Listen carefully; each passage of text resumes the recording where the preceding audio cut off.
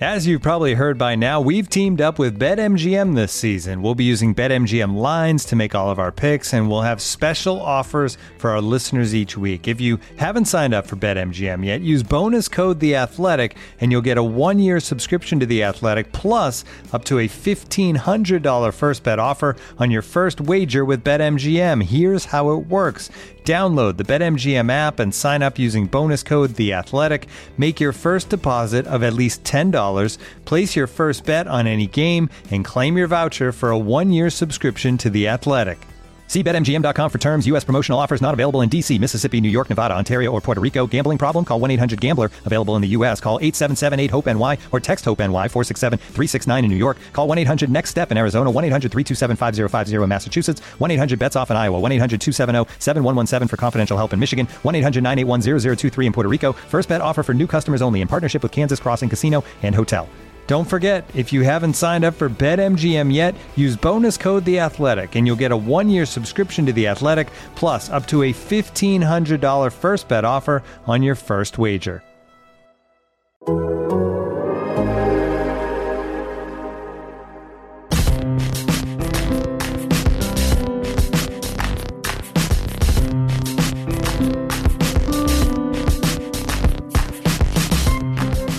Welcome to Soccer 101, the show where we scratch the soccer itches you never knew you had. Today, we're focusing on the true architects of great soccer teams, the people who source the talent that shows up on the field, the scouts. This episode is inspired by a question sent to us by a listener named Chris Welter. Hi, Chris. They asked what a scout is, where they come from, what do they do, and for examples of some of the all-time greats. My name's Ryan Bailey. Joining me today is a boy, but not a scout, who was possibly a Boy Scout, Taylor Rockwell. Hello.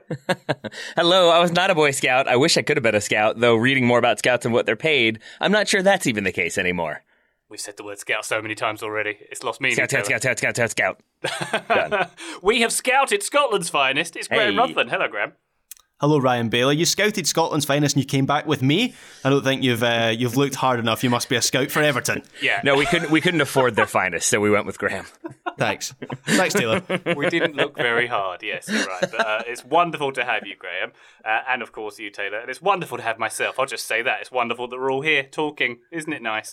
Why don't we get straight into it, Graham? Let's have the headline here. What exactly is a scout? I know it's not Bruce Willis's daughter or Atticus Finch's daughter specifically. It has a role in soccer. Yeah, so a scout is someone who, generally speaking, attends football matches, usually on behalf of a club to collect intelligence. So most commonly that intelligence would be on players. A scout might be sent by a club to watch a player ahead of a potential transfer. The scout will assess things like a player's technical ability, their physical attributes, and also what areas of their game they can improve. And then that scout will often produce a report of some kind, and that intelligence will be fed back to the club for further analysis. A scout could also be scouting a team as a whole. For instance, Rob Page, the Wales manager, he was at the USMNT's game against Saudi Arabia last week ahead of the World Cup opener in November. Page is obviously the manager in this instance, so he's decided to take on the scouting assignment himself. But ordinarily, if he was busy, the Welsh FA would have sent a scout to that game, and he or she would have fed information back to Page. Essentially, a scout's job is to look for things in players that cannot be seen with statistical analysis. So obviously, when you get to the top level, certainly clubs will have data analysis departments, tools like Wyscout and deep data analysis will be done on players, but a scout is generally there to also provide the eye test and look at things like a player's personality. They might also be fed into any analysis of a player done by a scout, and their job is to save the manager or the coach's time by analysing more matches than they would be able to do in their own time. You mentioned Wyscout there, Graham. Could you just briefly explain what that is? It's a tool to help scouting, isn't it?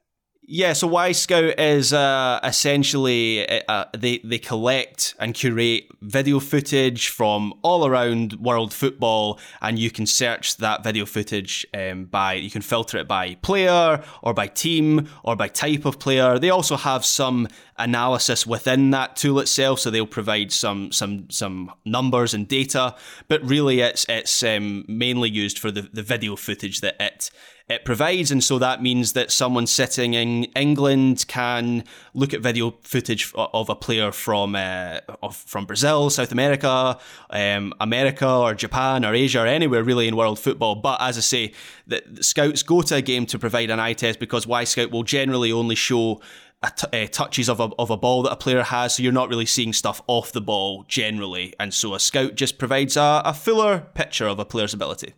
Okay, so Taylor, how important is a scout in the soccer ecosystem? How important is it to a team? Could you do without them? No, I don't think you can. I mean, certain clubs try to. Manchester United have, I feel like, bypassed any sort of recruitment scouting.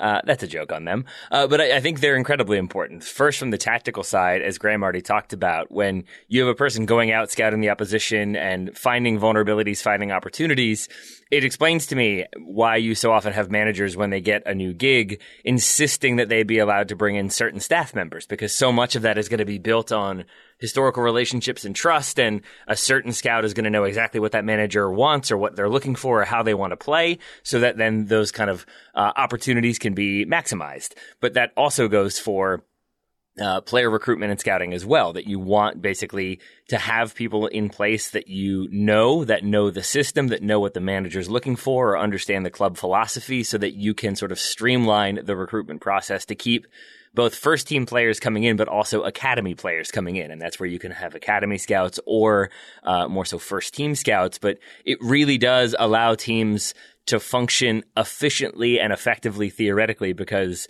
especially with the Premier League having the money that it does, smaller clubs in England, but also in the rest of the world, have to find ways to be competitive, ways to identify players that they can then sell on or get to ahead of time. And that's where having an elaborate scouting network with a lot of sort of information and data behind it is the way to go.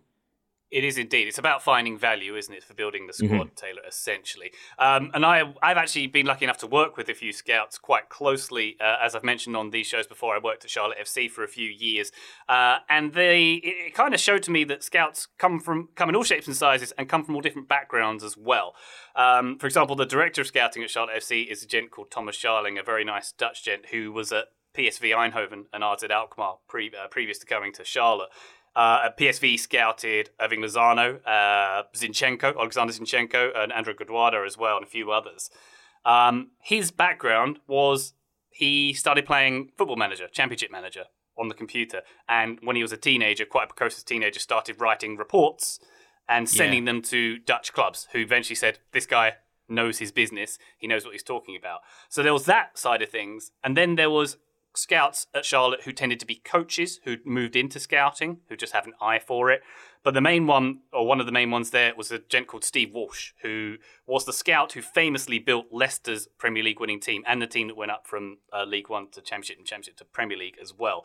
Famous for finding value, scouting players from the French second tier and getting very low value players and converting them into very high Premier League transfers and Premier League winners indeed. And his background was in coaching as well. So Graham, scouts do tend to come from different places, is my point. Absolutely, yeah. It draws in all sorts of different people from different backgrounds. You have people who have been coaches. So one of the most famous scouts in world football is a man called Piet de Visser. He's credited with discovering Ronaldo and Ruud van Nistelrooy, and he was an advisor to Chelsea for a long time, and he played a key role in them signing Kevin De Bruyne, Arjen Robben, Thibaut Courtois, and his background is that he was a manager. He was a manager of countless clubs for decades in the Netherlands until he went full time into coaching. I think a good scout should have a good understanding of the mechanics of the game, which is why a background as a coach is pretty handy. And most guides I've read have recommended that if you don't have a background as a coach, it's useful to have some sort of coaching qualification so that you have that grounding and understanding the sport. But you're right, people can come from all sorts of backgrounds. I have a friend who played for Stirling Albion. He then got a bad injury and he became a coach at Falkirk, and just earlier this year he became Norwich City's scout in Scotland. And I know of someone else, similar to what you were saying, Ryan, with Football Manager, someone else who was a researcher for Football Manager. And actually I think loads of people actually walk that path. But Football Manager, they employ researchers all around the world, where basically their job is to scout players for Football Manager. And so the steps from there into the professional game, the actual game, is maybe not as big as you might think. So I know of a number who have done that same thing. But then you have Mark Warburton, who is currently he's a Football Manager, was Rangers manager, was at QPR. So he moved into management, but his first job was in scouting in professional football, and his background was in finance. So you get all sorts of different people, and I quite like that. Hopefully you get people with different outlooks and ideas, and hopefully that leads to some diversity as well through allowing so many different people from different backgrounds into this profession. Yeah. And I think one of the things that I really enjoyed about, with all that in mind, Graham, in researching this episode, was how you would get articles that were sort of like, here's what a scout does. Here are some examples of scouts. Doesn't it seem fun? You get to go around the world and watch these players and report back, and you could be the one who signs Messi. And then there were other articles that spoke with actual scouts who talked about making like £4 for 14 hours worth of work and how much work goes into it. And it reminds me of stories like my D3 college coaches would tell about starting out, and how they would live on like cans of beans and a mattress on the floor, because it was so sort of like you'd be in this team one year, and then the next season maybe you'd get a new gig somewhere else, and you just kind of had to always be on the road. There was an anecdote in one of the BBC articles I read about how, I guess, if you have fewer than 200,000 kilometers on your car in the first 3 years of scouting, then you're not doing it right. So it also seems like it is a grind. It isn't always this like, oh, you just get to go and fly around the world and scout players and attend games and make a bunch of money. I think there's a lot of labor that goes into it. And then maybe eventually you reach those peaks, but there are also plenty of people who are still trudging away in the valley, so to speak. Yeah, and I think, Taylor, what's interesting is when you become a coach, you have to do badges, and there is a system to climb up the rankings. As far as I can tell in scouting, there's no such system. It's the proof is in the pudding. If you write good reports and you find the right players, that's how you move up, rather than any formal qualifications or training. Yeah, it seems to me like there's not a ton of regulation with it, so clubs can sort of offer you whatever they want to offer you. So, for example, that BBC article I was mentioning, it's following around Bournemouth scout Andy Penny. He'd been in football for 21 years. Here's your quote. After a day of scouting, Penny will normally file a lengthy report back to his superior at the academy, Matty Holmes, the former Bournemouth and West Ham midfielder. The reports includes detailed analysis of a player's strengths and weaknesses, and always answers one key question: does he play with a smile on his face? That's good. Penny gets £25 if a player is eventually signed by Bournemouth's academy, and a small monthly salary. He works for a building maintenance company in Poole in his full-time job. So that shows you, again, the reality of what scouting can be, but it also shows you that I think clubs can have as many people as they want working for them. They can have scouting networks or informal scouting networks of hundreds and hundreds of people. That doesn't mean everybody's getting paid a bunch of money. That doesn't mean, but just because the scout comes to see a player, that player is then getting signed by that club, because that scout then has to go back and sell that player to the team oftentimes. Sometimes you'll have those big name ones who can sort of go in, talk to a player, recommend them to the manager, and away we go. But I think the rest of the time it is sort of a scattershot approach with a bunch of people out there turning over every rock they can find. Yeah, and I think people might get the impression that, like a young player, for example, they know a scout's watching their game, and like the weight of the world is on, and they have to perform in that moment. It's all or nothing. But from my experience, it's not quite like that in terms of the process, because they'll see a player 2 to 3 times live, and they'll watch video, and they'll do lots and lots of other background checks, so to speak, before even thinking of putting pen to paper on a professional player, Graham. Yeah, and the other thing is a scout will very rarely turn up to a match, in my experience anyway, with the sole purpose of watching one player. Maybe that happens at the top level. I'm sure I remember like Sir Alex Ferguson. Did he go to a Lille game to watch Eden Hazard before trying to sign him? So you hear about managers maybe going out to, I'm sure Solskjaer did it with Haaland in terms of trying to sign him as well. But at a lower level, a youth level, scouts will go to games and they'll be taking notes on essentially every player on the pitch. So it's not like it's a scouting job in a single player. They cast the net very, very wide and far. Yeah, Graham, I think you'll get go watch this game and try to identify talent if it seems like there's a rich vein there. But I think you will also get those sort of individual assignments as you mentioned, and then sometimes those can branch off because here's another quote for you. Leicester City scout David Mills had been sent on a mission to watch a different player when his attention was caught by a whirlwind in midfield. He'd gone to Cannes to watch a center half, and then this little lad in midfield towered over everyone despite being just 5'6". It was a case of who's nicked the ball there? Conte. Who'd made that tackle? Conte. Who poked that ball away? Oh, Conte again. And so they ended up signing N'Golo Conte did Leicester off of this scouting report, but that scout had been sent there to watch one other player specifically. So even there, even if you're sent for one player, you might end up having your eye turned by somebody else. Yes, and one other thing I mentioned is, because I've seen it up close at Charlotte FC, one interesting facet is it doesn't always land on one person or even on the scouting team. As we've mentioned, managers will often go and scout players in person. And scouting looked very different during COVID as well, obviously, when there wasn't as much in-person scouting going on. So if you're interested in a little insight in how Charlotte did a lot of their scouting when they were setting up, for example, the scouting team or the director would assign members of the technical team games. You've got 6 games to watch this week. Here's a Bolivian second division game. Here's a Polish third division game. And they all had to watch these specific games which had specific targets in them and produce these reports. And it was really fascinating watching people in this office doing that, to be honest. Very interesting stuff. Yeah, because I think I read a few things like that about watching the individual players that had been assigned or sort of looking at one player.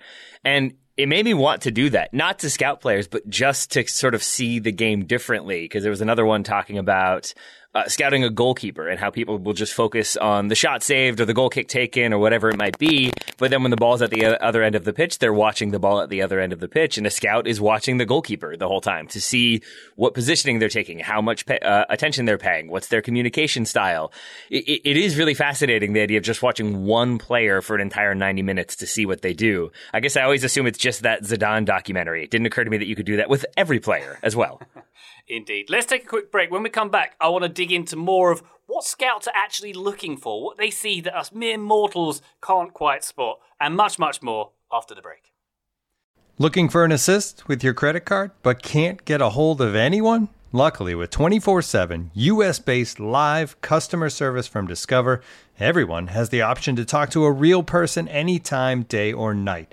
Yep, you heard that right. You can talk to a real human in customer service at any time. Sounds like a real game changer if you ask us. Make the right call and get the service you deserve with Discover. Limitations apply. See terms at discover.com/creditcard. Soccer 101, welcome back. Graham, to get back to the question I asked before the break, what qualities are scouts looking for? Is there something that they can see that we don't see? Do they read the game differently? Is there a quality you're looking for, say, in a youth player that you're not looking for in a more developed player? Well, I guess they do look for certain things that we as casual fans maybe wouldn't look for. They are mortal like us, so it's not like they're born into scouting. And I would suggest that while there isn't actually there's not really a qualification system in scouting. If you go online, you can find a number of places where you can get courses. So a good place to start would be the PFSA, which is a Professional Football Scouts Association. You can become a member of the PFSA for £120 a year, and they offer a whole load of seminars and workshop courses which would give you a good ground in scouting and kind of tell you what a scout is looking for when they're assessing a player. So I think it kind of depends on the assignment that they have been given. So if they're looking for players who can slot straight into the first team, the criteria will be different from if they're looking for kids to be recruited by the academy. So if you're scouting young players, you're probably looking for fundamental qualities that give a player a good basis to build on, because it's very unlikely that you will find a teenager who is the finished article. So things like technical ability. Can a player control and pass a ball? Do they have a natural ability that would lend itself to the modern game? For a young player, things like composure and concentration, they might not be as important, because those things tend to be linked to the mind and the mindset of a player. And those things either come with age or natural maturity, or they can be taught to a certain extent. Obviously, some players have a natural composure, but things like physical attributes like pace and strength, those will also be assessed in young players. But I find when I was reading doing my research on this, I would find when it came to those things that was often assessed with a view to doing some sort of forecasting rather than assessing the player as they are now. So as a player too relying on their speed at a young age, and what happens when that speed starts to fade later in their career, or more pertinently, does a player use their natural strength and physical attributes to cover up some deficiencies in their game? And what happens when other players in that age category catch up in that regard? So you might see a 15-year-old who is physically stronger and more dominant than his teammates, but are those qualities masking some other flaws in his game? And when those other players around him match him for physicality over her over the next few years, is he going to be out of his depth? That's the sort of thing that I found. And then if a scout is, just very quickly, if they're assessing an established player, the criteria might not be so broad. So they might be looking for a very specific player with a specific skill set to perform a specific role within a team that has been determined by a manager or a coach. And the scope becomes narrower when you're scouting established players, because you might not have time to mold that player.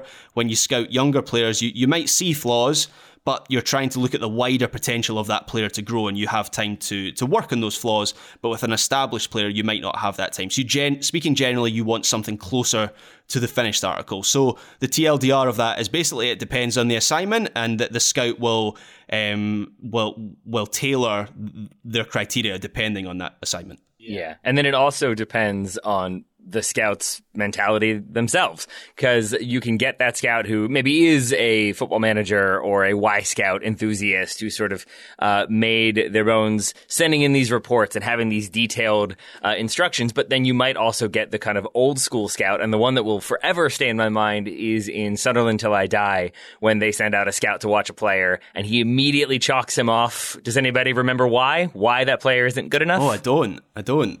Because he's wearing gloves. And that means he doesn't have the right temperament to handle the physicality. So we don't need a player like that. So you will still get that old school mentality of, he doesn't have enough fight. He's a little bit too small. He's wearing gloves. He's got a snoot on. I don't like any of that stuff. But I think that, again, represents the manager or the club that they are employed by, for better, for worse. But then you will also get that sort of more new school, the more modern one using more data and analytics. And then sometimes you'll get the blend of the two. What I find fascinating is the differences between, say Taylor, scouting an under-15 at FC Dallas and PSG when they're going to buy Neymar. I imagine that the scouts at PSG, like, fire up PowerPoint, put their feet on the desk and go, yep, he does all the stuff, whereas the under-15 might be more of a sell. Yeah, well, I think Graham did a good job of sort of laying it out, that with that under-15, you're looking at maybe not intangibles, but the sort of raw abilities there. Is there an intelligence? Is there like good positioning? Are there raw abilities? Is there like blistering speed that can be utilized? Is there good aerial ability or good size already that can be utilized? Are they overly reliant on their size? That's a downturn. So I think with youth players, there's a lot more to look at in the kind of raw ability and then their mentality and disposition.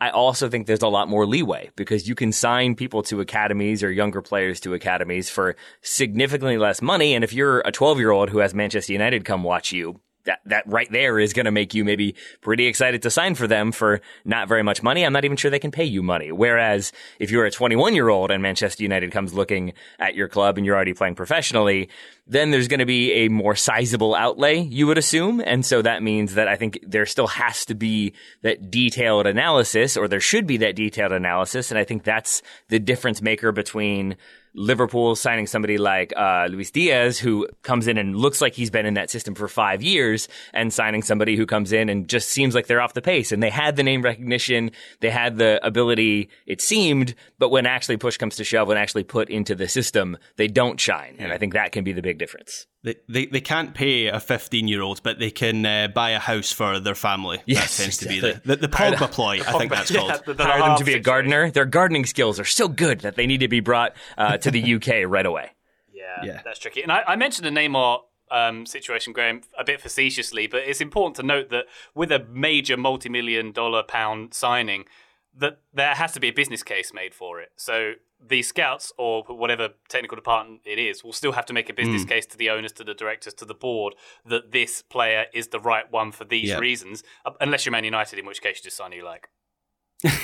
Yeah, exactly. I think later on in this discussion we might move on to which club has the worst scouts. And spoiler alert, I found that a little bit difficult to assess for the reasons you've just laid out there, Ryan. In that the signings that a club makes, especially at the top level, the elite level, are not always a result of the quality of the scouting. So you might actually have a good base of scouts who are making good recommendations and producing good reports, but ultimately the club has other factors to bring in when deciding whether to sign a player, like the commercial side of things if you're going to sign Neymar. And so it's a little bit difficult to assess, as I say, which scouts are doing their job. It's easier to assess which ones are doing their job rather than which ones are not doing their job, essentially. All right, Graham, so before we go negative, let's go positive. Who out there are notable for having great scouts? So I think over the last decade and a half as a whole, Borussia Dortmund have had a lot of success with their scouting network. I think the most impressive thing about Dortmund is their reach is impressive. So they've got a good track record of signing players from Asia and Japan, from Eastern Europe, from within Germany itself, from the English lower leagues and the academies of English clubs. And the thing that Dortmund have done well is create this self-perpetuating loop where they use their past success to sign players. So Jude Bellingham is a very good example of this. He decides to sign for Dortmund over Manchester United. Man United offering him a higher wage, but he goes to Dortmund because he's seen how well Jadon Sancho has done there, and I presume other players as well. And so good scouting leads to more good scouting in that the players that they are scouting and believe to be good enough are more inclined to sign for that club because they think they're going to get an opportunity there. I think I'm going to name Celtic as one of the clubs with the best scouts. So a man called John Park.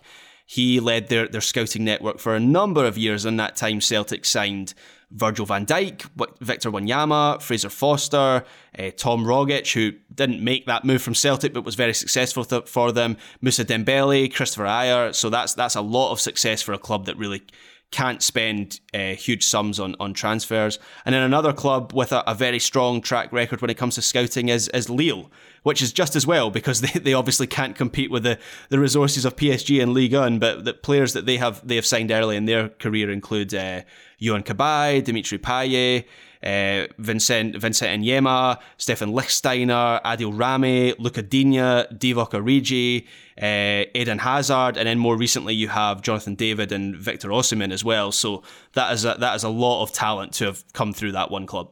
That is impressive.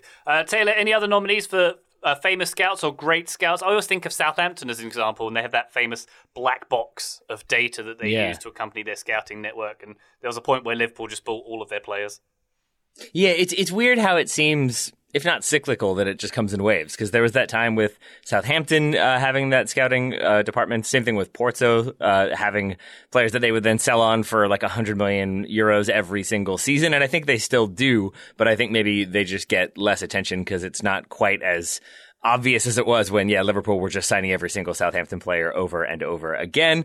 Graham already mentioned one name that popped out. Piet de Visser has had a long career of signing very, very, very good players. But I suspect that with this, it's like there are famous scouts, but we probably don't really know of them.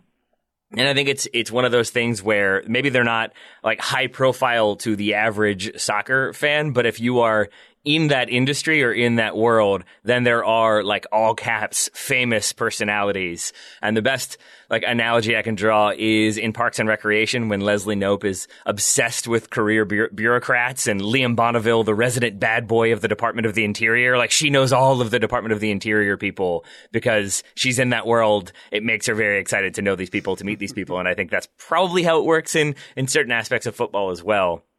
You might have some really famous people in that industry or some very, very respected and highly influential individuals that most soccer fans will probably never hear of. Graham Carr is one that I always remember because his name was mentioned a lot. Graham Carr is definitely one. He was at Newcastle when Alan Pardew was manager there, and because Newcastle kept going back to the French market, it became this talking point of like, okay, well, who's guiding them to France all the time? And so Graham Carr's name was mentioned a lot back then, and he seemed to have excellent knowledge of the French market, and they got players like Demba Ba, Hatem Ben Arfa, Yohan Cabaye, Pepe Cisse, who he actually played for a German club. Cheick Tioté, I think, came from the Netherlands as well. But around that time, it felt like Newcastle were making a lot of good signings. I think Graham Carr is another one I would mention. Graham, be honest. If you were named Ryan Carr, would you like him as much as you do because his name is Graham Carr? Come on. No, I mean, I tend to gravitate towards things that are called Graham, like Graham Potter, Graham Lasso, Graham Crackers. Yeah, like all those things. Who's your other favorite Scottish football analyst? Is it Graham the one Hunter? that wears the sunglasses indoors. There it is. By that logic, Taylor, I would love Ryan Giggs, and I'm not so hot on him right now. But that's another topic altogether. I'll say, by the way, what my favourite scout is the network talent scout from Anchorman, who, if you remember, is leaning on the hood of his car with a pair of binoculars and a notepad, scouting Ron Burgundy and co. for the national news. That's apropos of nothing. That's just how I picture scouts watching games, leaning on the hood of their cars with binoculars. Let's talk about the worst scouts. Let's finish off with that then. And Graham, we mentioned Manchester United a little earlier on. And I don't know whether we can necessarily historically say they have got the worst scouts. I famously the class of 92 coming through, maybe that's more to do with their youth development than their scouting, or maybe they're one and the same thing. But in modern times, you've got this Man United squad which the rationale behind signing players isn't entirely clear, the structure of the club isn't entirely clear, and you've got this mishmash of a squad that's not as well developed as their blue neighbours, let's say. Yeah, so as I referenced earlier, it can be a bit trickier to know which clubs have the worst scouts because a club's transfer activity isn't necessarily the result of the club's scouting.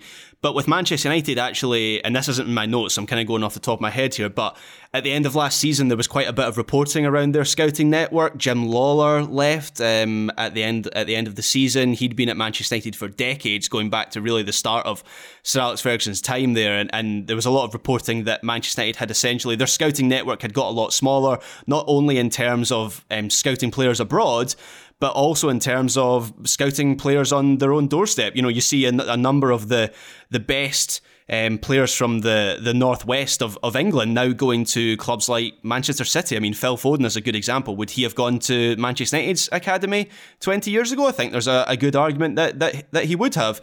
So yeah, I think Manchester United is a good example of a club that has allowed their standards to slip in terms of scouting.